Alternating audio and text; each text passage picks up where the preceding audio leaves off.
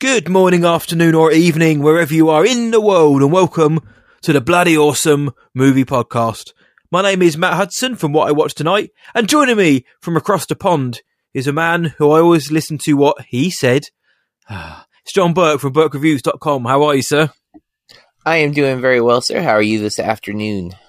I'm doing well, and it's almost the afternoon for both of us. This is we're through the looking glass here, people. Usually we record on a different night.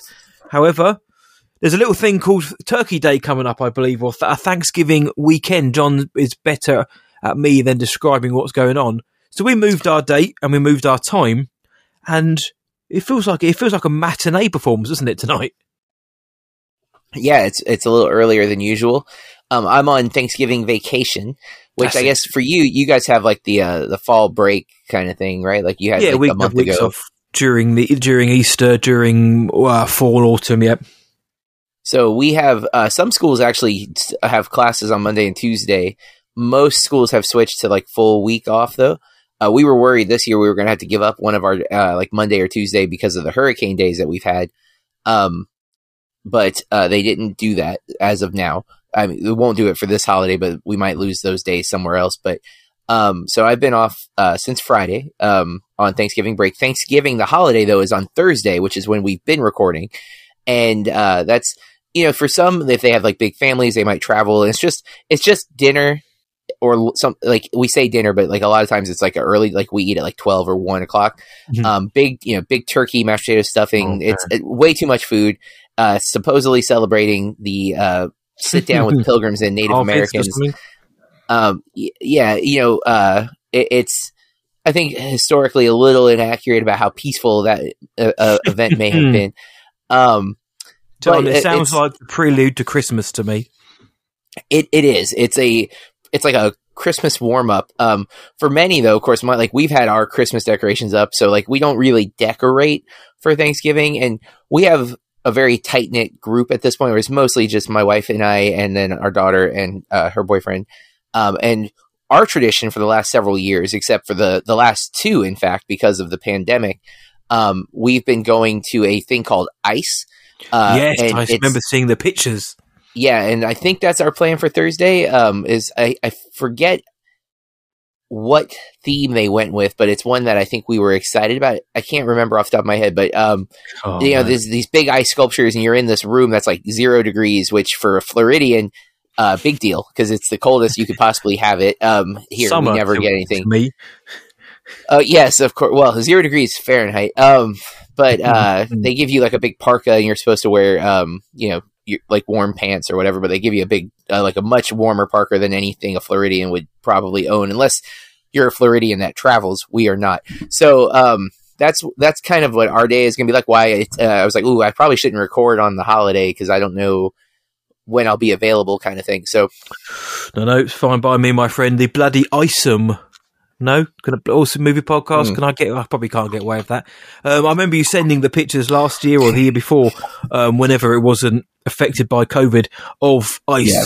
Oh man, it looks really, really cool. And I don't know, I love getting together with family and just eating a lot. So something like Thanksgiving, so close to Christmas, and you've got something like that to do on the actual day itself to kind of elongate the celebration or the, or that kind of good time feeling. Oh man, it sounds great. I'll tell you what I'm doing Thursday, John. I am going to work. But, like I said, the thing is, I don't get a week off during the fall or the Easter period. The kids do from school. I don't. But, I usually take that week off so I can, hang with my daughter. But, I'll be at work this Thursday. So I will ask you on air. Please send pictures of your meal, please, to warm up my day. Well, we're keeping it simple this year because it is just the four of us. So I don't even know if we're cooking. I think we might just be looking to like pick a restaurant that didn't close. But I'll still send pictures. It just won't be as spectacular as it could have been. Probably. Who knows? I don't know where we're going to end up eating. But I'm open for all sorts of food. It's a busy week with movie going because I'm trying to get everything caught up for the FYC stuff. Because we have to vote for the CACF here in a couple of weeks. I think like December 15th or something is our deadline. So it's really close. Yeah. No, award season's heating up, my friend, and to perfectly segue into our film tonight, we're going to be talking about a film which is gunning for some Oscar nominations, or at least it certainly was pre-release. Let's see if it is now that we've seen it. And tonight we are talking about She Said. It is the new movie directed by Maria Schrader and written by Rebecca Lenkiewicz. And it stars Carey Mulligan as Megan Twohey. I always never get the name right. And Zoe Kazan as Jodie Cantor, the two journalists involved in the Harvey Weinstein investigation that eventually brought him down. Patricia Clarkson as Rebecca Corbett, Andre Braugher as Dean Baquet, Jennifer Ayler as Laura Madden, Samantha Morton as Zelda Perkins, Ashley Judd. She's Ashley Judd as herself, Sean Cullen as Lance Marov, and Angela Yo as Rowena Chu.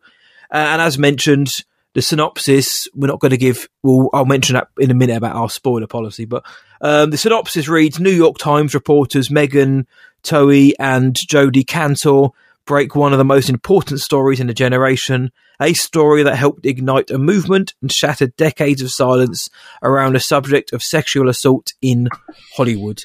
And usually we have a non-spoiler main episode, and then we hit you up with a spoiler episode on Monday, a little mini-sode. But we're not going to be doing that this time because this film is pretty much just a beat-for-beat adaptation, it's not even a dramatization of what happened in reality over the last 4 or 5 years of the #MeToo movement. So everything we're going to talk about is everything that's been documented and factually correct from this film and also from the New York Times and the Washington Post stories. Now, I mentioned it was gunning for awards season. How is it doing with fans and critics alike?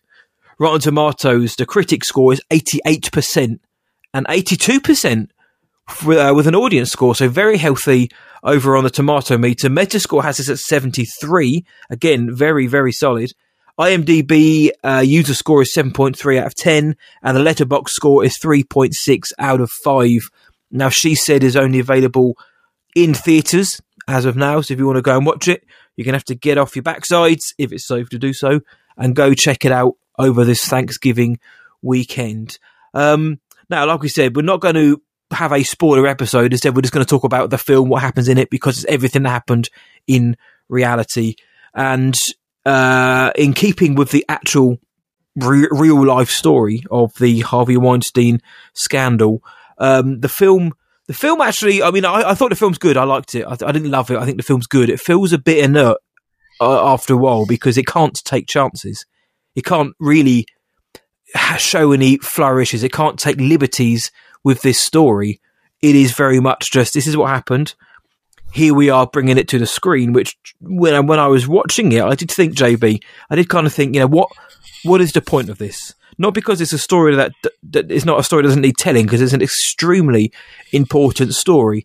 And hopefully it's going to start to break down the doors in Hollywood or just in professionalism or personal in public life for women around the world.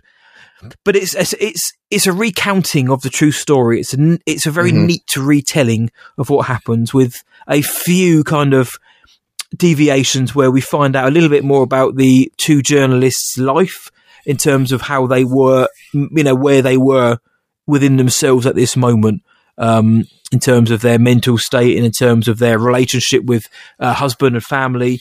We kind of touch upon that, but not very much. A lot of the film is spent, obviously, with Megan and Jodie, which I think both of those two actresses, Carey Mulligan and Zoe Kazan, I know you're also a fan of Zoe Kazan. I think she's great. Carey Mulligan's very good here, and they are both very good. I just couldn't get past. I may get lambasted for this, but I felt like the film was trying to push them too much, as these kind of beacons, like these icons as such, basically. Like, look at the shining stars of the film, these two, and I thought that bit didn't feel as genuine as, let's say, later on in the film or during the film when we get moments from Samantha Morton when she plays Zelda Perkins, who's a former employee of Miramax, who has to tell her story, or Jennifer Ayler, who plays Laura Madden, who has to tell her story. those two stole the show for me. I thought they were superb in supporting roles and actually added so much more flavour. So they were made the film a lot more effective, because I thought that She Said was a little bit by numbers. I know it's been compared to All the President's Men and Spotlight and all these other things. The difference is those films, they had a a pulse that went above resting. And I don't mean to sound very negative, because I did enjoy this film, but I think it was hamstrung by the fact that it couldn't really do an awful lot other than what it could do. It was those other films, they went, they showed a little bit more spark and a little bit more flair. There is another story. I mean, I know they mentioned Ronan Farrow in this film. I actually think his story, and I don't mean to negate the impact of Jodie and Megan's story, but Ronan Farrow's one is actually a film which you could actually look at and think, yeah, we could. Sorry, not a film. Is a story we could actually make a film about, in terms of showing the kind of explosive way they brought this monster down. But Ronan Farrow has got so much backstory to him, so much baggage almost, and how he went about getting the story. And there was, in terms of a film adaptation, that's a lot more interesting right there. I just think the problem with She Said, John, is that it's not a bad film whatsoever. It just doesn't really go out of its way to show anything other than what we already know. It's a bit too long. The performances are good. I'll say that. I think the performances across the board are good. I think the supporting roles are really very good. But I don't know that. I think in doing this film, I think Schrader, for me, focused on the certain things that she shouldn't have done, maybe, in terms of what was the strengths and weaknesses of the film. There were too many just telephone conversations back and forward on a speakerphone, and there's too many scenes in the newsroom, which I think it wasn't an exciting film for a film which is bringing down one of the most awful people in film history. There was no kind of atmosphere, there's no tension building up, because we knew what happened, and it's such a recent case, JB, that there wasn't really anything that to be surprised by. That said, John, I liked it. I really did. I know I'm sounding a little bit negative, but only because I think it's a good film. I think it's a bit by numbers. I think it didn't really offer anything new that we didn't know, or it's in this kind of niche genre. I think there's films out there that took their stories and made them an awful lot more compelling. However, it's a very important story that needs to be told, and I think we're better off having it. I just think we could have done a little bit more with it. But I did enjoy it though, JB. It's definitely getting a thumbs up from me. But what about yourself? I've seen this now twice. I saw it at the Miami Film Festival Gems a couple weeks ago, and then decided to see it again before recording. Like, I saw it on Saturday just to refresh my memory, because it's been a couple of weeks. Now, I actually had a weird experience at my local theater when I saw it, because halfway through the movie, the lights came on. And I went to complain after I waited a couple minutes to see if they would fix it. I thought maybe something happened. Mm-hmm. Went and complained and was told it's some kind of glitch with like the automated system, and they didn't know how to fix it. So I got to see the rest of the movie with the lights on, second time at least. You had a problem with the Glass Onion screening, didn't you? The Glass Onion screening, the screen was a different theater, but it was off the actual screen, like on the edges, so the framing was bad. So yeah, I've had some weird experiences the last couple of weeks with screenings, but that's no fault to the film. I agree with almost everything you said. I actually read 2 reviews from critics that I like a lot. Christy Puchko has a really great review where she gives it a positive rating on Rotten Tomatoes, but ultimately says that the kind of what you said, that the 2 main characters are maybe too polished. They're too neat. They're too golden god almost. They're treated as if they can do no wrong. They're not really shown to have dove into their personal lives, or not their struggles a bit more, but what did it take for them to get this story as well? Because sorry to interject. Obviously, we see their struggles. We see a lot of things that happen in other films. Witnesses, you don't want to come to the stand. Blah blah. I think they could have maybe injected a bit more of what toll it took on them to unleash this story. Yeah, and I'm gonna get it's Esther. I'm gonna mess up her name. I'm trying to look up her article, but was negative on it overall, but had very similar things to say. And I mean, I should know Esther's last name because she's like a regular on Blank Check, but come on, John. I'm not gonna be able to find it right away, so I will get there. I will get there at some point, but nevertheless, I when I saw it at first, I was 3 stars. And I'm a journalist, and this movies about journalists often really resonate with me, and so I was like, I went in very excited and hopeful that this is going to be another like wow. And I will say I am really love Carey Mulligan's performance in this film. I think she's been underappreciated throughout her career. Yeah. I think she always brings so much. And my favorite scene in this film is her with the lawyer. And there's it's like a mental chess. Like she asks a question, he answers the question, and it's back and forth and back and forth. And you can see the moment where her character, Megan, wins the argument on her face. It's just this little knowing smile that she's got him cornered, and that now, he has to give her what she's looking for. And as a journalist, I love that type of scene. I think those scenes are really powerful. This knowing that she's smart, that she's capable of getting moments. And I think there's the movie's doing like a women united type theme, which these 2 women reporters who are investigating sexual assault and abuse in the workplace specifically, but then targeting the Hollywood and then specifically targeting Harvey Weinstein. Where like there's a scene where they go to the bar and this guy is really obnoxiously coming on to them and starts to say what might be one of the most horrific sentences a person could say to somebody, but she like cuts him off and like, cusses him out. It's not a great scene. It's not a bad scene. I don't think there's like a bad performance. It just feels like I know that guys do stuff like that. Yeah.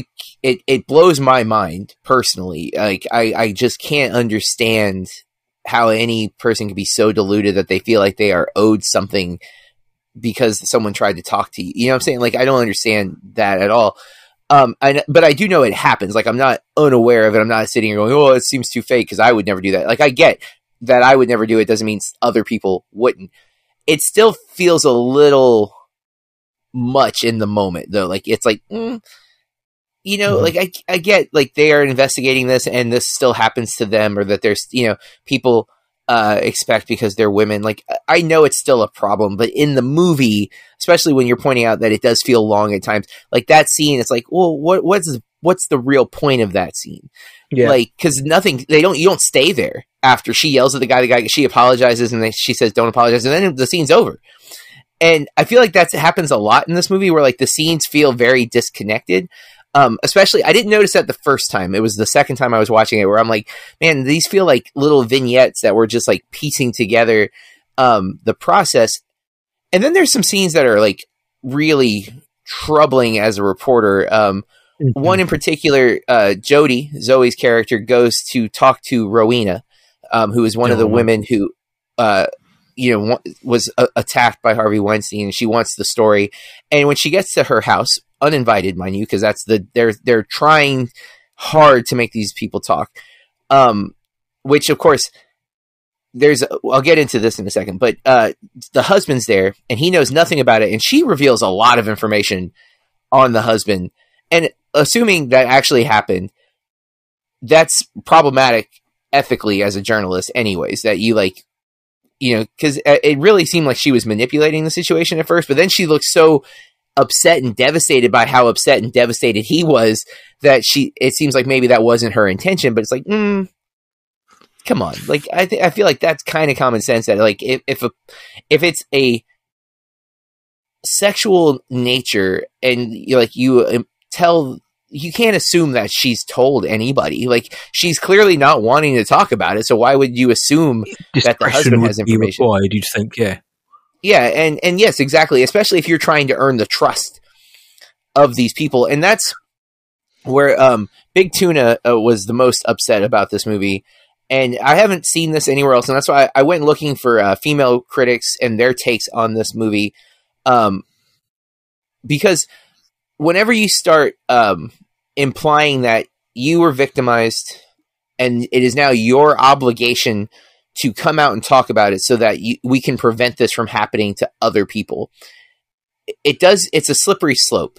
And the movie, I didn't feel that the movie is doing it disservice. And I felt like the two journalists, when they're depicted as being very respectful, they honor their claims that we won't use your name if you don't want to. We'll keep you off the record.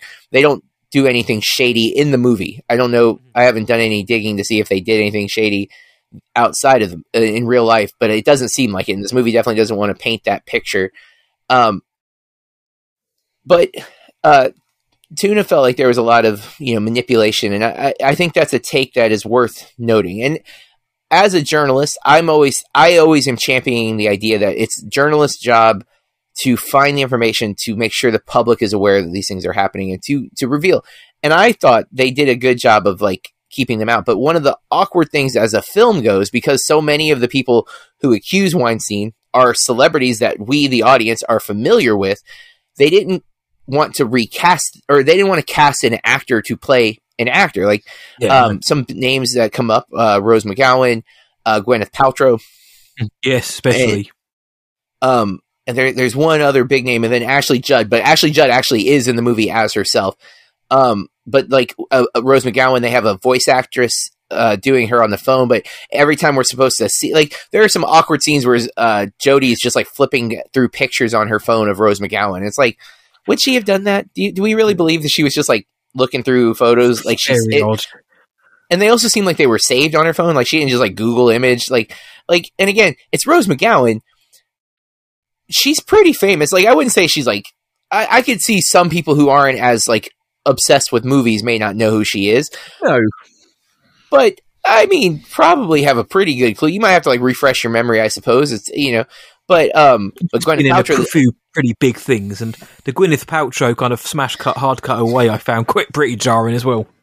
Yeah. And it's one of those things, it's a hard decision as a filmmaker, I think. What do you do there? When you look at like The Post or All the President's Men or Spotlight, the people that they are bringing down for the most part, I mean, All the President's Men, it's Nixon, but other than that, like they're bringing down people that aren't iconic for their image, where actors are iconic for their image. It's what we know them as. Is this is who you are. So I do think this movie had that against them inherently. Like, how do you recast? Because especially, do you recast or not recast? I'm sorry. Do you cast someone to play an actor or actress who is very relevant still? Would they want to be portrayed by someone else, or even in the film to that extent?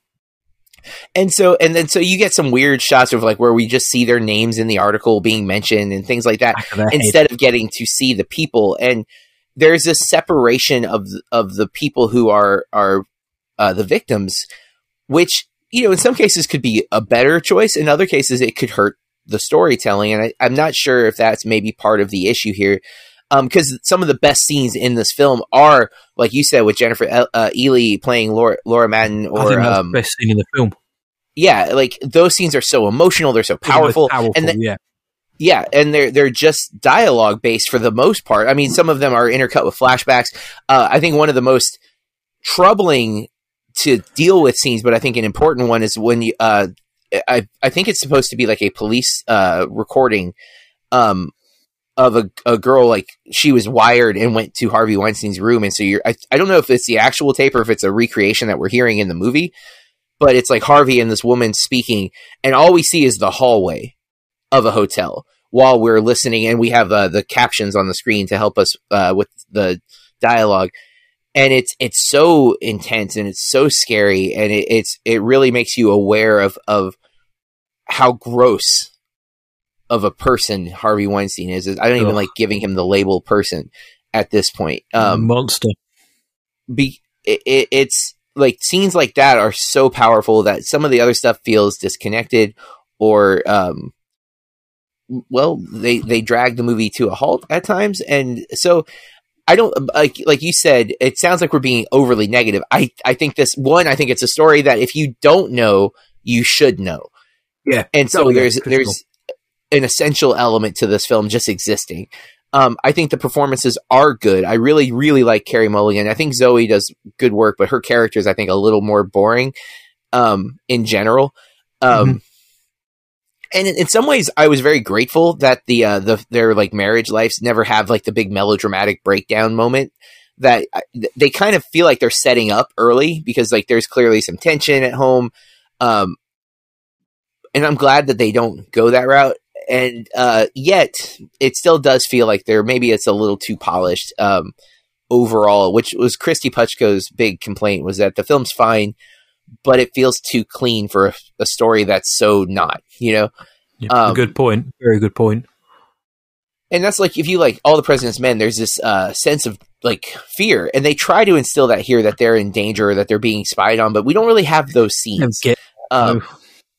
And so it's just this like hoorah movie, which is fine, but it brings it down a couple of notches from what could have been like a masterpiece like Spotlight, or because that's the thing. Spotlight has those moments where the tension is so there, like Ruffalo's breakdown sequence and things like those moments are so hard hitting, and this is missing that. It just doesn't get there.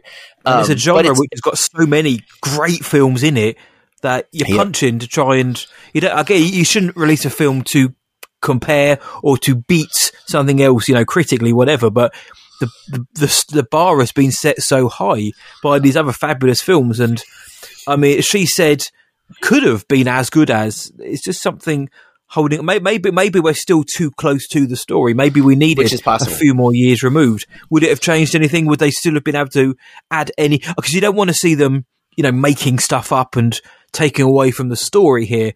But then, is there enough of a story to adapt in this particular screenplay? Now, I think there are other stories or they could have combined this with Farrow's story, and they could have created for possibly a more rounded film. But I understand why I totally understand why Maria Schrader wanted to keep the focus here on Megan and Jodie's story. This is, like you said, this is a film of empowerment. This is how these two female journalists brought down one of the most powerful men in film history. I guess, throwing in Ronan Farrow in there with his baggage could have taken away from actually how important these two women are in bringing him down. They are the crux, they are the fulcrum of this whole operation.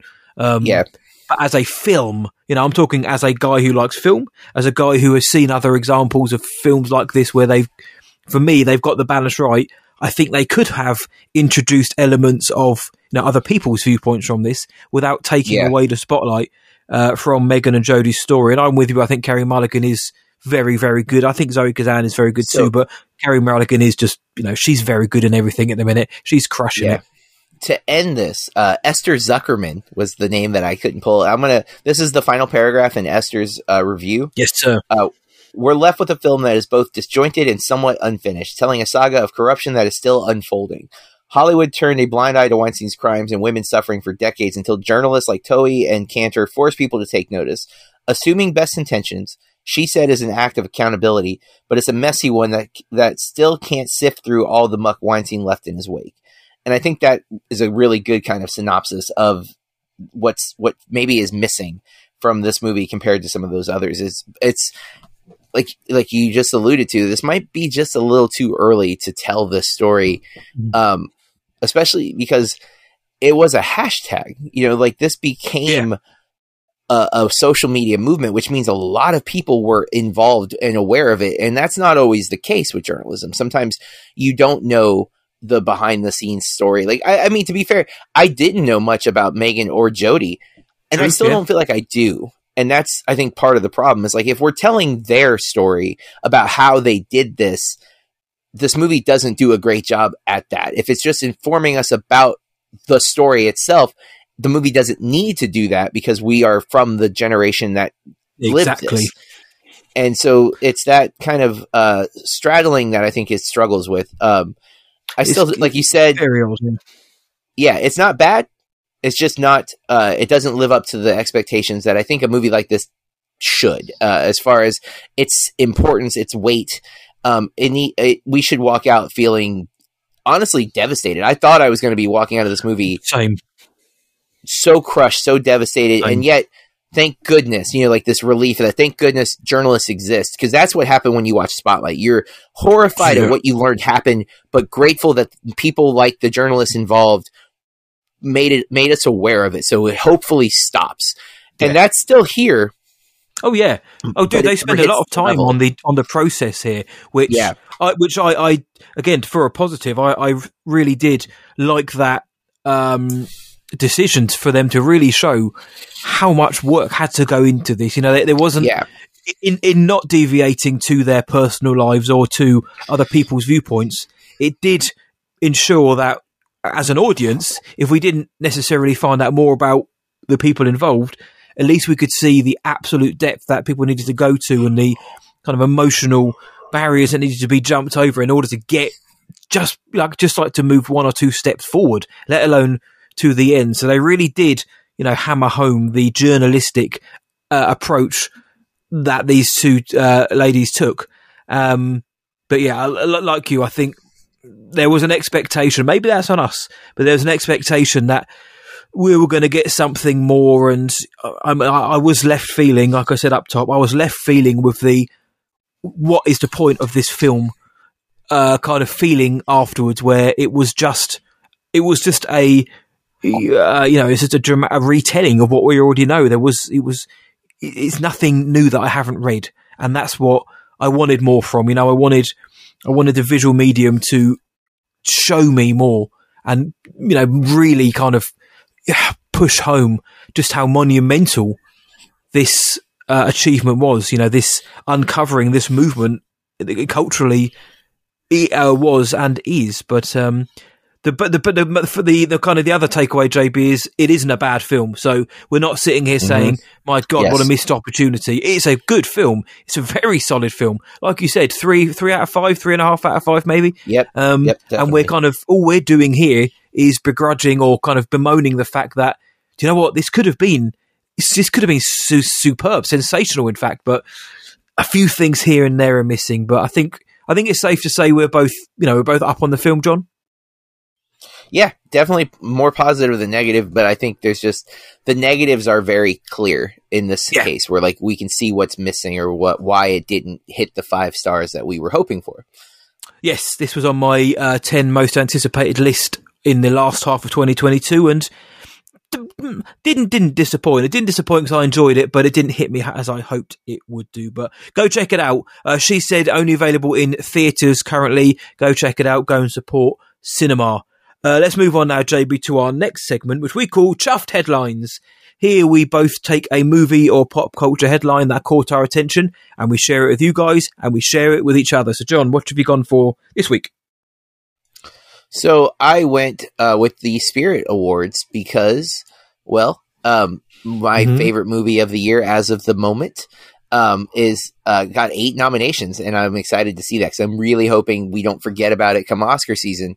Everything Everywhere All at Once pulled 8 nominations at the Indie Spirit Awards, which it's a awards that you expect a movie like that to get all the awards for, because it is a very indie film that doesn't feel like an indie film when you watch it. Yet I really, really hope this is just a precursor for what will become a really cool Oscar season. At the very least, I want a best actress for Michelle Yeoh, and I want best picture. Best picture. I'm curious though. I don't like the Daniels are a team, and I'm sure that somewhere, like, because the Coens are usually like a team, but often I think Joel is listed as the director and Ethan is the writer. If the Daniels are nominated for best director, will it just read the Daniels? I thought this as well, John, because Spirit. I'm hoping to be able to be involved with the Spirit Awards in terms of the final voting, and I'd wondered that as well because it's plural, it's Daniels, and I know they obviously have actual names and they're credited in the cast, but in the article, sorry, go for it. But the article for IndieWire has them listed by Daniel Kwan and Daniel Scheinert. There you go.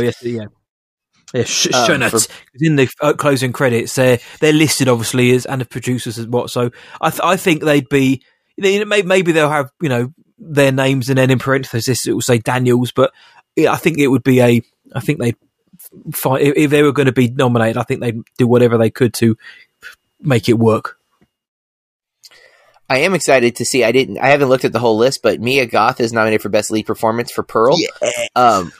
Which I'm like, yes, except she's up against Michelle Yeoh, which I'm like very torn there. Very different types of performance, but man, Mia's performance in Pearl is one of my favorite monologues I think ever. It is so insane. Like, it is just such a performance. I can't imagine it not being nominated. So I know it's unlikely to get an Oscar nom. I'm excited to see that it's here. So, this awards don't mean anything, obviously, in the big picture things, but when you love something or when a movie moves you, you want to see other people acknowledging its existence. And so, Indie Spirit is a big one, but the one obviously we all want our stuff to be is Oscars, but we're at that award season time of year. So kind of seeing what's getting recognition, what's been forgotten, because again, Everything Everywhere coming out like in March or April, I think. Very early, yeah. Yeah, so like that it's not forgotten is huge. I'm very excited to see what it walks away with. I hope it wins a lot. I'm very, very torn about Mia Goth. Like, I really think I want her to win. I know she's okay. It would be unlikely for her to get an Oscar nomination, especially when Toni Collette didn't win for Hereditary, which I still think is one of the biggest from their mistakes. Yeah. Yes. And again, we do have new Academy members, so it's possible that maybe horror is starting to get acknowledged, but let's be real, probably not. So yeah, I am excited to see this. Again, I don't know if you saw this. I'm not going to read through all of the nominations or anything like that, but that was what caught my eye. I was like, oh, the Spirit Awards came out. So I did see them.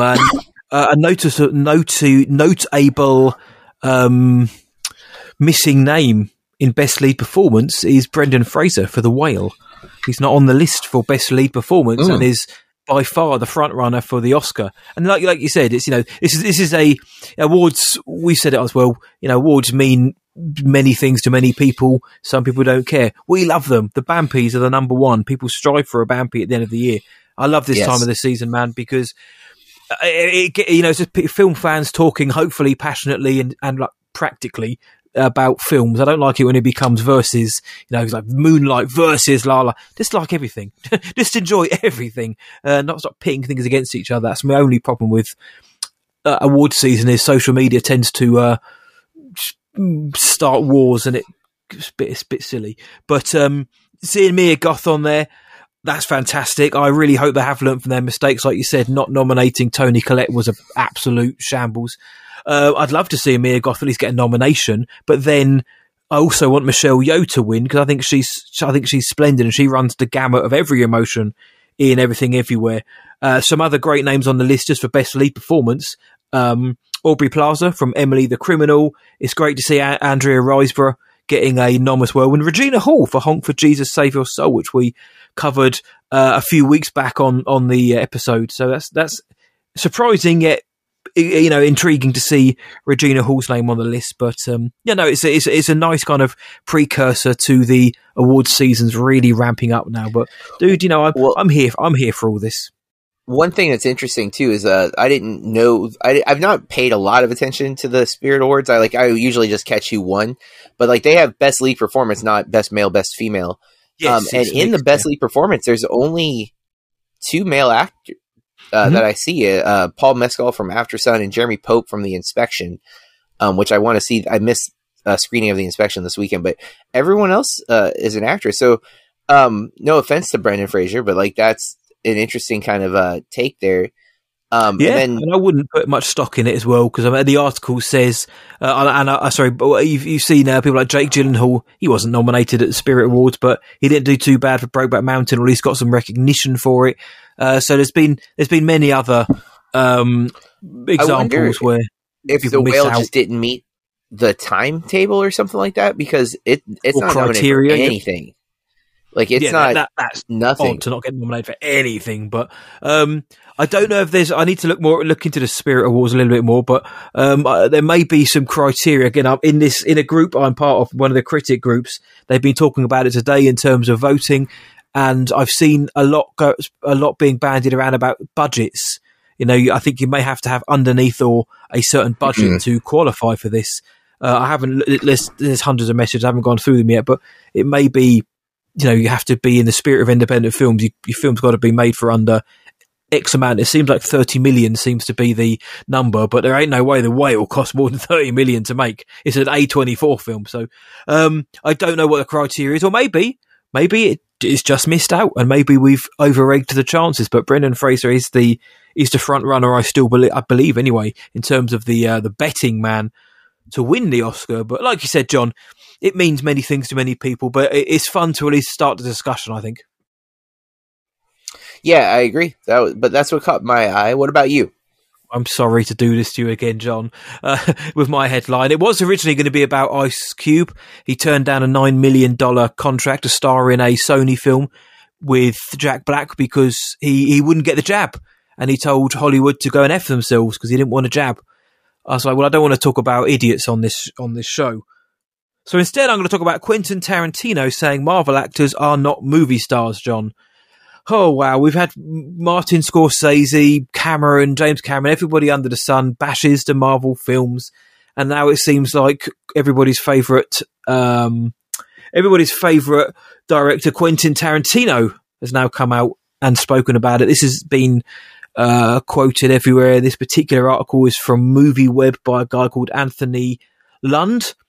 And like I said, Quentin says Marvel stars, they're not movie stars. He was speaking to on Tom Segura's podcast, and he's speaking about the Marvelization of Hollywood and how the actors aren't the stars, but the characters are, John. In terms of what he actually said, verbatim, Tarantino says, part of the Marvelization of Hollywood is you'll have all these actors who have become famous playing these characters, but they're not movie stars, right? Captain America is the star, or Thor is the star. I mean, I'm not the first person to say that. I think that's been said a zillion times, but it's like, it's these franchise characters that have become a star. So Tarantino himself isn't necessarily, he did say earlier on in the year that Marvel directors are just hired hands. He didn't want to be a hired hand for Marvel.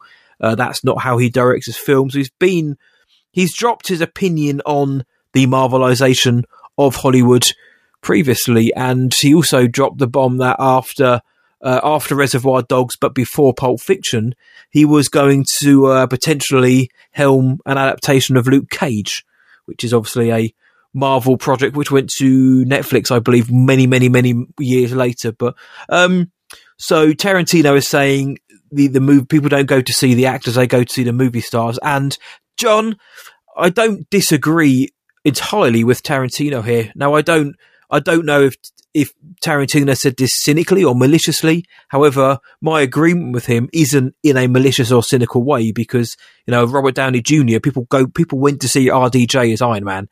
That's not up for debate. But, with Thor and with Chris Pratt as Star-Lord and even Scarlett Johansson as Black Widow, maybe, people, a lot of the time people also went to see their heroes from the comic books be portrayed on the screen, and people were excited for the new Captain America film. People were excited for Avengers Infinity War and Endgame for good reason, because it was a team up of their favourite heroes. It wasn't because, oh my God, we've got Chris Pratt, we've got Dave Bautista, Scarlett Johansson, we've got Paul Rudd, RDJ, Zoe Bautista, they're all Bradley Cooper, they're all together. It wasn't like that. It wasn't like a Knives Out situation where you're going to see the actors in this role. It was you're going to see the characters.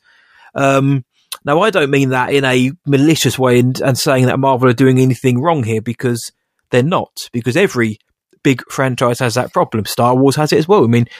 People went to see The Force Awakens because they thought they were going to see Han, Luke, and Leia. Of course, you want to see Mark, Carrie, and Harrison, but you want to go see the people you've grown up with. And I don't think that's a problem, to be honest, either. I'm not entirely sure the point that Tarantino is going for here, though, because Marvel films are based on previous IP. They're based on comic books with which people have grown up with for years and years and years. So what's the problem, John, with them wanting to go to this theatre and see their heroes on screen? Regardless of who's playing them, is it a bad thing that people just want to go and see Captain America and Thor? I don't think so. I don't necessarily think he's wrong either. There's been arguments that Tom Cruise is like the last real movie star, or Will Smith is one of the last real movie stars. And obviously when we say that, we're referring to the idea of star-driven box office, right? Like you put their name above the title and people come to the theater. And there's plenty of evidence to say that a lot of the Marvel actors don't do that. And even as great as Robert Downey Jr. is, and I would say it felt like a movie star, he's not. Outside of that, no. Look at outside of all the Marvel movies, his movies have done trash numbers across the board. Yes, they have. And some have been fine. Like I liked the first Sherlock Holmes movie in all of its Guy Ritchie-ness. Yes. But it didn't do great in the box office, and Iron Man only did great because of, well, I don't know. That's the mystery, isn't it? Because Iron Man is not a popular character, not in the way that it succeeded. It's not Batman, it's not Superman, it's not Flash. These characters have built-in things. A lot of the Marvel characters that have done well have no fan following, Guardians being one of the biggest, right? And it wasn't Pratt that brought people to the theater, and it wasn't Cooper, because Cooper's a raccoon in that. Even though Cooper is, I think you could maybe argue he's more of a superstar, a movie star than some of the other Marvel names. ScarJo, same thing though. Like she's a tremendous actress. Critics, we adore her indie stuff, but her name doesn't bring people in. Like the few movies that she's led outside of Marvel have not done very well in comparison. And the movies that have done well, it's not inherent, not box office, right? It's not inherently because of them. But I think that's a shift in the environment more so than it is a criticism to the actors. Hollywood, one, is IP focused, right? Like they want properties. That's what they feel puts butts in seats, and it currently is. It used to be, it's a new Humphrey Bogart movie, let's go see it. It didn't matter what movie it was because we were there for him. And you see that with stunt casting now, Harry Styles being the current big one, right? Where his fans came in droves when he was cast in something. But you don't see that same reaction. Now, again, I think some of us, I am an actor-driven I'm a fan of things. And if I'm a fan of it or the person, whether it's the director or the actor, I'm in the theater because of that. Yeah, same. But that doesn't mean that's... I think there's plenty of evidence to say otherwise, right? Because a great example of a movie that doesn't make sense, that it did the numbers that it did, is Avatar. Because its lead actor is arguably one of the blandest, most vanilla, generic actors working. People didn't go to see him. People didn't go for a pre-existing IP for that either, but people went. And maybe that's the thing. There isn't a guarantee in any of these things. There are trends and there are patterns, but there are plenty of anomalies to make us go, why did that work? Terrifier 2 is a great example. Yeah. Why did that movie make money? Because it's not only a horror movie, it is a horror movie that revels in its awfulness that most people wouldn't want to see, and yet it made $10 million, which, on a scale of a big box office is nothing, but for the movie that it was, it shouldn't have made $10 million. Yeah, it's insane. And we've seen other examples where movies, we expect them to do gangbusters. I thought Elvis would do much better at the box office than it did. It didn't do bad, but it's Elvis. It's Elvis Presley, one of the most beloved. People still think he's alive. Like at this point, no. Like, you know what I'm saying? Like he's top now. Yeah. Yeah, it's very long now. Like it's much more unlikely he's still alive, but there are still people who think he's still alive. It's like, you do realize he'd be aging though, right? Like even if he lied about his death back in the 70s, he'd be pretty freaking old now. Like, and yet they didn't go see it in the numbers that we expected or anticipated. It's hard to tell. And the thing with me, like my knee-jerk reaction when I saw your headline was to get mad, because he must have said a lot of crap on that same podcast, because I also saw him claim that the era of film is bad. Like we're in a bad era of movies. Yeah. And I'm like, can you look at this year alone and say that? And like, there's so many great movies. Years been great. I mean, maybe I don't know if that's what brought him to talk about the Marvelization and stuff, but this is nothing new. Since 1977, pretty much when Star Wars broke, there has been, the block. I mean, it wasn't the first blockbuster. You got to look at Jaws or The Exorcist for that, but that's when we started to get series and franchises and sequels with greater focus on them, and that then led to exploring new avenues in terms like comic book film or superhero films or certain genre films trying to make a splash, and every genre seems to have had its time in the sun. I don't quite know why this would be the worst era for film. And now filmmaking, I don't know about that, because if anything, he's got even more tools to make his film like he always did, but he's got even more tools and even more scope to do so. And directors who want to use stagecraft, volume, or green screen can do that. If you can afford good CGI artists, you can make anything happen nowadays. It doesn't mean you can't. It doesn't mean we're suddenly not getting great, human stories or more personal stories. I know you've seen a few recently. We're still getting excellent films. The only difference is now we're getting so many that it's very easy to either to miss some or to lose track of. Or good films nowadays. I often think, what does it take for a film to become a classic now? Because you could release the best film of all time tomorrow, and then it may be not forgotten about, but it may be sort of brushed aside in 3 or 4 weeks later, because by then you've seen 5 or 6 other great films. Mm-hmm. And you don't really have time to miss films or time to really ruminate on something because you're so busy trying to catch up, John. So we're in a golden age in terms of content. But with that, obviously with the onslaught, there's going to be a lot that isn't very good. But it doesn't mean we're in the worst period to me. There's probably more bad films this year, like by comparison, but there's just more films by comparison. Movies are being pumped out at a rate that was impossible before because anybody can now produce a full film. I mean, like if we wanted to, we could film a bunch of stuff on our phone, edit it together, put it up on YouTube, and now a movie exists. And if it happens to get entered into a festival and then picked up for distribution, or like, because there are so many distributors too, like Netflix has, like there are movies on Netflix that you're just like, why did someone distribute this even? Why is this available on this scale?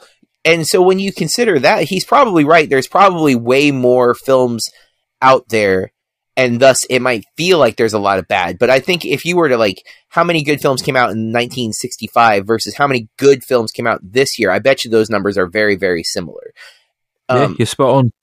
But I don't have the math to do it, but it's something I think we could quantify if we were inclined to.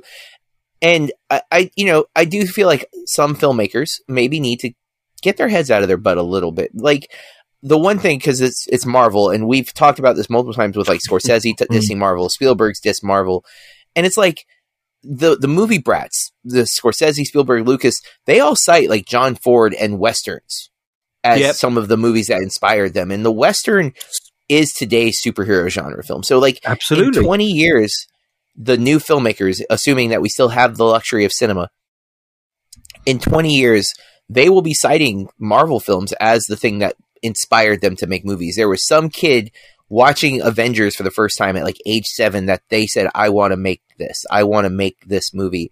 And to discredit and almost forget your own roots in that process. Like genre films have never been respected. And yet most of us grow up loving genre films. And that's, I don't know why there's this like, it is. And I don't understand it because it's not easy to make any film, and because anybody can be the new Tarantino now. And I don't know whether it's a envy or not jealousy. Maybe it is a little bit, but when Tarantino came, he was a fresh new kid on the block. He's film school or self-taught, whatever. He did it, quote unquote, the right way. He'd probably see it. Whereas now, like you say, because anybody can make a film, it's a bit like social media. Everybody's got a voice. Everyone's a critic. Everyone's a director. Like you say, hell, we could make Bamp the movie next week if we wanted to. I'd film my bits here, you do yours there, we splice them together, we've got a film. But I don't, like you say, you shouldn't discredit that. If anything, that's a beautiful thing that everybody now who, even those, we're talking about things like she said, even those who have been marginalised, who haven't had a voice or the opportunity, now have that. They may not have the resources of Tarantino, but they've got the opportunity. The big difference is for years there were gatekeepers who would stop someone from making a movie. because they wouldn't fund them or they wouldn't hire them. And that is bad. Like, I love the idea that anyone gets to now make the movie. At the same time, though, that does dilute the world, because some gatekeepers weren't gatekeeping with a negative mindset, right? They weren't like keeping out certain voices, or they weren't discriminating or limiting what was being told, what types of stories were being told, but they were limiting it to talent. And now you don't need talent to make a movie. You just need a phone. And that means that you're going to get worse stuff potentially, because, like, to be honest, we're podcasting. No one asked us to podcast. We met no qualifications in order to podcast. And same thing, our podcast might not be any good. I hope it is. And if you're listening to this, please don't stop listening. But the point is, maybe we're the worst of who does this, and no one stopped us. And that's the case now with movies. And for years, that was not the case, right? Like, you couldn't make movies almost unless you either had money, because you needed resources. Like, film is not cheap. That's something, there's a lot of movies about making movies that showcase how hard it would have been. And then we have those indie gems like Tarantino is a part of, where you have, El Mariachi and Clerks, where you're getting these very, very low budget movies turning around and making a huge profit. That changed the game. It opened up the opportunity for more people. But now, I would say Sean Baker and the Florida Project being Tangerine, being the success that it was. Soderbergh as well, what he's been doing. Yes, and that he like backpedaled on the process, almost like he didn't need to do that, but chose to do that. And it opened up the door for anybody now to do it, and that's great. And in some ways, it's not great. The thing is, even if I happen to catch a really, really bad movie by someone who has no business doing it, but did, okay, I can move on. But at least that person got to try. They got to explore something, and that's, I think, maybe the next phase is some people are going to have to start accepting that we are anyone, literally anyone can now tell their story. And some of those stories we may not want to hear, and some of those stories maybe shouldn't be shared. But at the same time, I like the idea that there are a lot of movies that probably should have been made that we never got to see because someone in power refused to acknowledge it being worth our time. Yeah, that's it. And it comes down to the studios or distributors, John. Quality control must never go away. Everyone can have their voice, but there still needs to be that QA going on, quality and assurance and control, to make sure that the things that are being put in front of us, are of a decent quality. If you're talking about big studios and cinematic releases, or even on streaming, everyone has their barometer of quality. As long as we don't lose that, I really don't see the problem. So I think Tarantino is being a bit daft with his comments. But if someone's listened to the Tom Segura podcast and can tell us that no, he was jesting that a bit, he was kind of saying it with a smile on his face, then great, let us know. But it just seems to be an easy stick to beat somebody with, whether you like Marvel or not. It's getting a bit boring now, just hearing that, Marvel, which is doing its best at times to keep people going to the cinema, is apparently now the worst thing that's ever happened to film, JB. And just leave it now. Just focus on films or your new series, Tarantino, or James Cameron. Focus on making $2 billion just to make your Avatar sequel break even, you fool. That being said, though, JB, let's move on now to our next segment. Then it's called Media Consumption.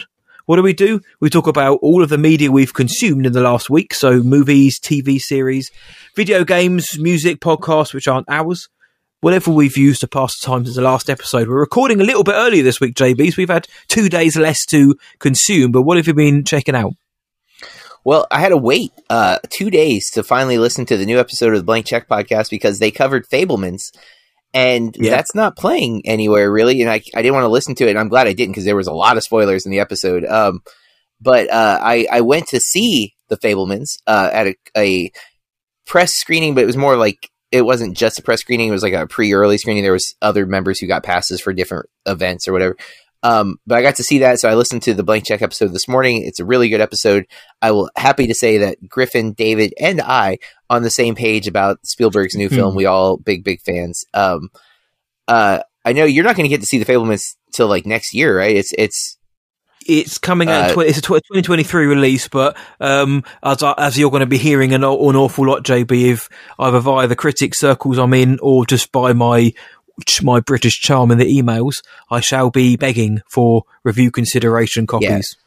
So, listeners, we aren't going to probably do an episode on this incredible movie because the release dates are so different for the two of us. Unless I can work the magic. Right, but for me, I'm a big Spielberg fan. I've studied Spielberg. I've taught Spielberg. I haven't seen all of his movies. I've got 4 left, and 2 of which I don't know if I'll ever actually bother to watch for different reasons. Sorry, Warhorse. You know that one. And but I loved The Fabelmans so much, and the more I've sat with it, the more I've loved it. I can't wait to see it again. It feels so personal, and I'm so interested in him that alone was like, it felt like sitting down to a conversation and him telling me about his upbringing and how he fell in love with movies and other things, though, because it's not all praise to cinema, mind you. Like it is very much a personal story, and I adore it. So I highly recommend checking out. The Blank Check episode is really good, but again, I wouldn't listen to it unless you've seen the movie, because it's kind of impossible not to talk about a lot of the plot stuff. And the format of the show, they don't usually avoid spoilers anyways, but it's a good episode. Other things I've watched this week, though, because I'm trying to get through my for your consideration content. Caught EO. It's a Polish film about a donkey. Not a horse. It's not a horse. Apparently, donkey movies not as bad. I enjoy very much. At least EO. And Banshees of Inisherin. Yeah, God, yeah. But EO, there's a lot of cool sequences that are like shot with red and black lighting, and it totally reminded me of the Batman. So I need someone out there who has more time than I do to edit together a like Batman-esque trailer for EO with the Something in the Way song playing, and just use the red and black stuff. But I just feel like it would be epic. Maybe put Robert Pattinson's voiceover as the donkey. Vengeance. I think it could work, is all I'm saying. The Blank Check show is about to do Henry Selick. And I've seen Nightmare Before Christmas and Coraline, but I have not seen James and the Giant Peach or Monkey Bone. And I just his new film that's on Netflix, Wendell and Wild. But I have now seen James and the Giant Peach and Wendell and Wild. I was very surprised to find out that James and the Giant Peach was not just animated. Nope. I had said, I think on last episode, that Monkey Bone was his only non-animated film, which I think still has like a hybrid animation element to it. James and the Giant Peach was before that, and I was very wrong. There's that, like a good 2/3 of that movie is live action. Creepy, very unnerving live action, I would say even. I did not have, I mean, I should have known because it was Roald Dahl that it was not going to be like a straightforward animated film, but I had a very wrong perception of what James and the Giant Peach was going to be when I went into it. I don't know that I liked it necessarily, but I mean, obviously I appreciate what it is, but it was much darker than I was going into thinking. I was just like, yeah, it's some kid finds a peach, travels in a peach, got it. Like, oh no, this story is dark as heck. Call me by your name. Yeah. Oh no. He would love that peach. Thanksgiving. Wendell and Wild has a really cool cast. Jordan Peele and Keegan-Michael Key are in it, so it's like a reuniting of those two guys. Some other familiar names. Animations. Some of the character design isn't my favorite that I've seen of his movies. Like there's like, you can see kind of the seams of the claymation on some of the characters, which was an interesting choice, but it was like, you know, another though, clearly his subject matter is very dark in general,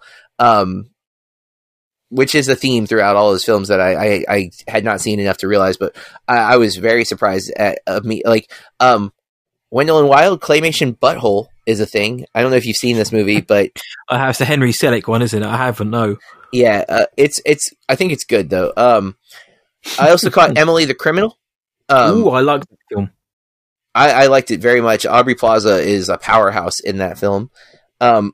a documentary called Retrograde, which is about America leaving Afghanistan.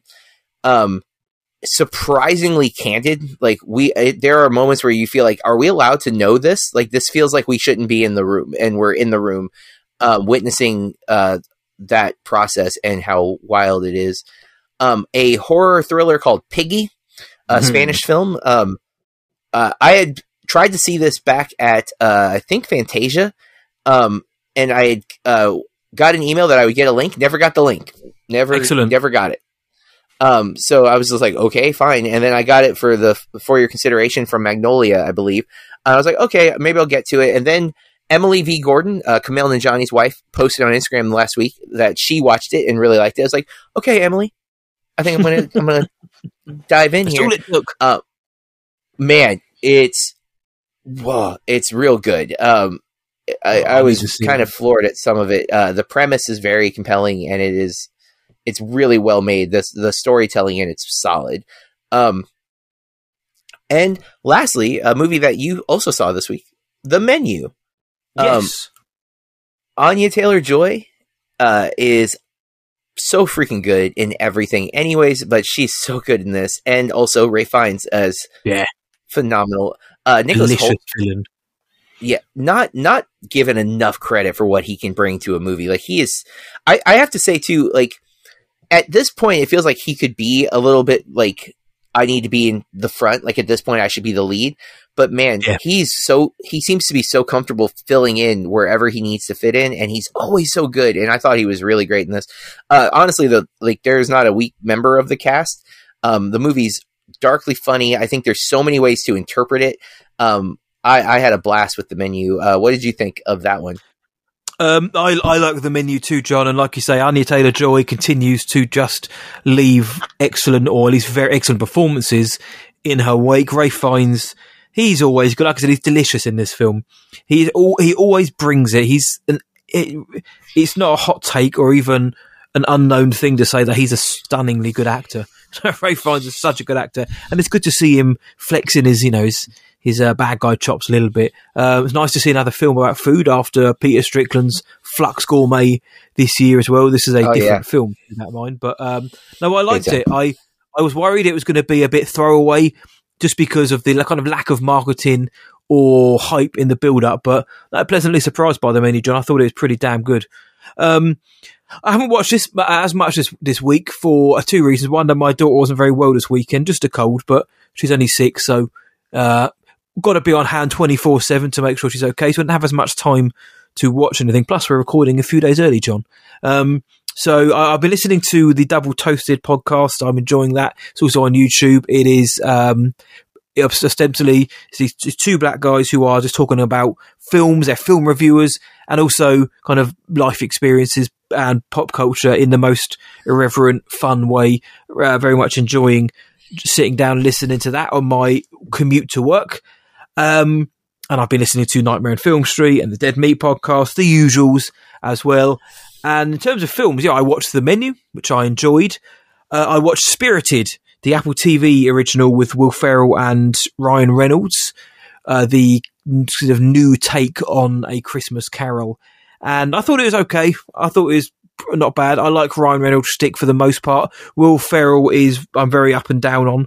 I think he can be very good, but then he'll do something like Holmes and Watson and a few other things he's done in recent years, which I just don't think are very good. But they work well together, and the film itself is, it's Christmas fluff, and I love me Christmas movies, and I love me some Christmas. But this, at times it tries a bit too hard to with the gags, or to try almost like the improv style gags for me. And it's good, it's fine, it's perfectly serviceable. But there are better Christmas films out there in recent years, and probably coming out this year as well. But if you want an hour and a half or so bit of fun with Ryan Reynolds and Will Ferrell, Spirited will certainly give you a good time, and there are enough laughs in there to sustain it. And I also watched Armageddon Time. Remind me, John, I don't think you were a fan of this, were you? Nope, didn't like it at all. Specifically, no offense to the kid, but the kid did not work for me.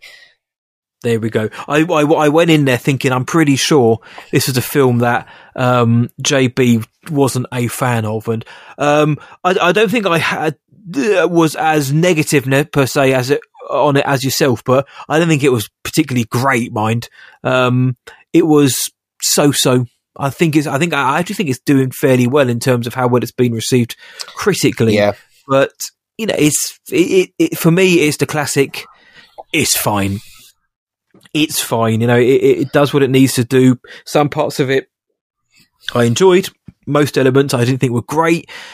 It's not a film I'm going to remember by the time we get to the next episode, John.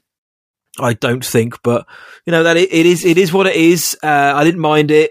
So this week I've only been able to see a few things, and because we're recording a day early, I haven't been able to watch the Andor finale, season finale. It comes out the day after we record, so in about 12 hours I'll be sitting down to watch it. Very excited, but I'll mention that more on next week's episode. So pretty lean week this week, JB, but I know that for me, I know I'm working this weekend, so I'm going to be at home, and whilst I work I like to put some films on in the background, so I'm going to be catching up on some of the films that I need to watch. I'm going to watch After Sun finally, and I won't spoil it on the show for the listeners, but there's a lot hanging on me watching that film.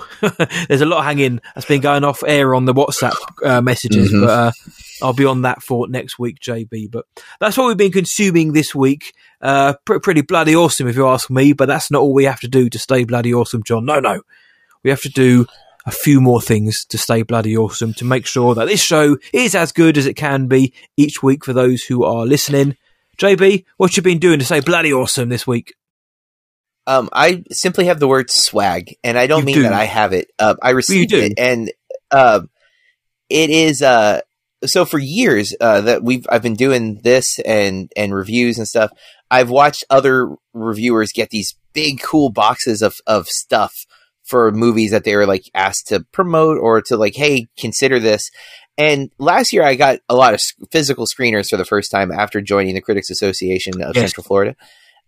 And today, literally just an hour or two before we recorded, I had a UPS notification. I was expecting it to be like more screeners, and it was a screener. But I got a Pinocchio box set, which if you follow me on Instagram, which we'll talk about momentarily, you might have seen. And in it was a screener of the film, 2 screening CDs, which I've not received before, but for Best Original Song and Best Score consideration. So I thought it was cool that I got CDs of those. I mean, I haven't had a physical CD in a long time for any music, to be honest. And then a pop vinyl, which I love pop vinyls anyway, so I was excited to get a Pinocchio one. I don't know if I said the movie, for Guillermo del Toro's Pinocchio, not for the Zemeckis Pinocchio. Oh, and Italian hot chocolate, which I did notice the instructions to make it are also in Italian, so that might be a problem. I'm learning Italian, John.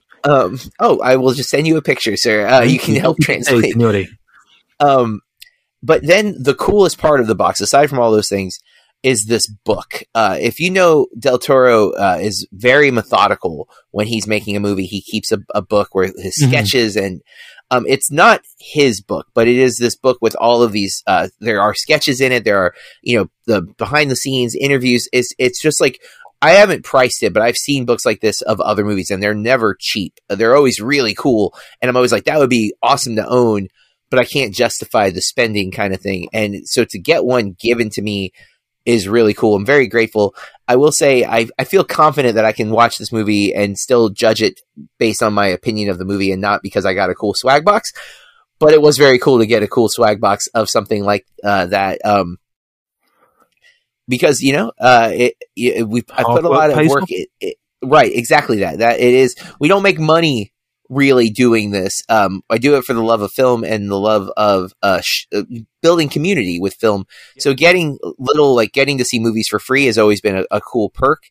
And now getting stuff like this it feels like I've hit that next level, and it's really cool. And especially I like being able to show it to my students that, nobody asked me to do this. I decided I wanted to do it, and I've put the work in, and I've done the research, and I've dug in. And while, it'd be nice to make a living doing this where I could, only do this, it's really cool to get free stuff. Let's be honest. Like it is. It just is. You're right. Especially stuff that maybe you wouldn't buy yourself, but like you would totally take if someone gave it to you.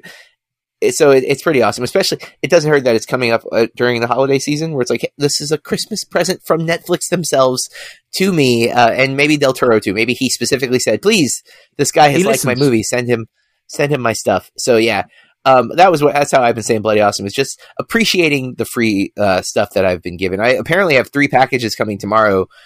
It could be screenings, it could be other. I have no idea. I'm excited to see what they are. Chocolate, John. It could be more hot chocolate, and in Florida, we need that. Yeah, it was funny. John sent a message earlier on, and the swag box is sensational. It really is. And firstly, it's very well deserved. John's been working his backside off for years now. He's the best film teacher in the world, and it's pretty cool for your students to look at you and say, "Yeah, this guy's cool. He gets stuff sent from Netflix and Del Toro." But the first thing I zeroed in on was the hot chocolate. I think that's just me and my stomach thinking. I was like, damn, that looks good. Film great, book great, and everything else great. Hot chocolate, that's what I'm here for. But very well deserved, JB. And yes, it is nice. It is nice to get that recognition and something back for your efforts and for our efforts. It's on my side of the pond. It is always nice, but you know what me and John are like. We never take things for granted. We're very humble and appreciative of it. So very well deserved, JB.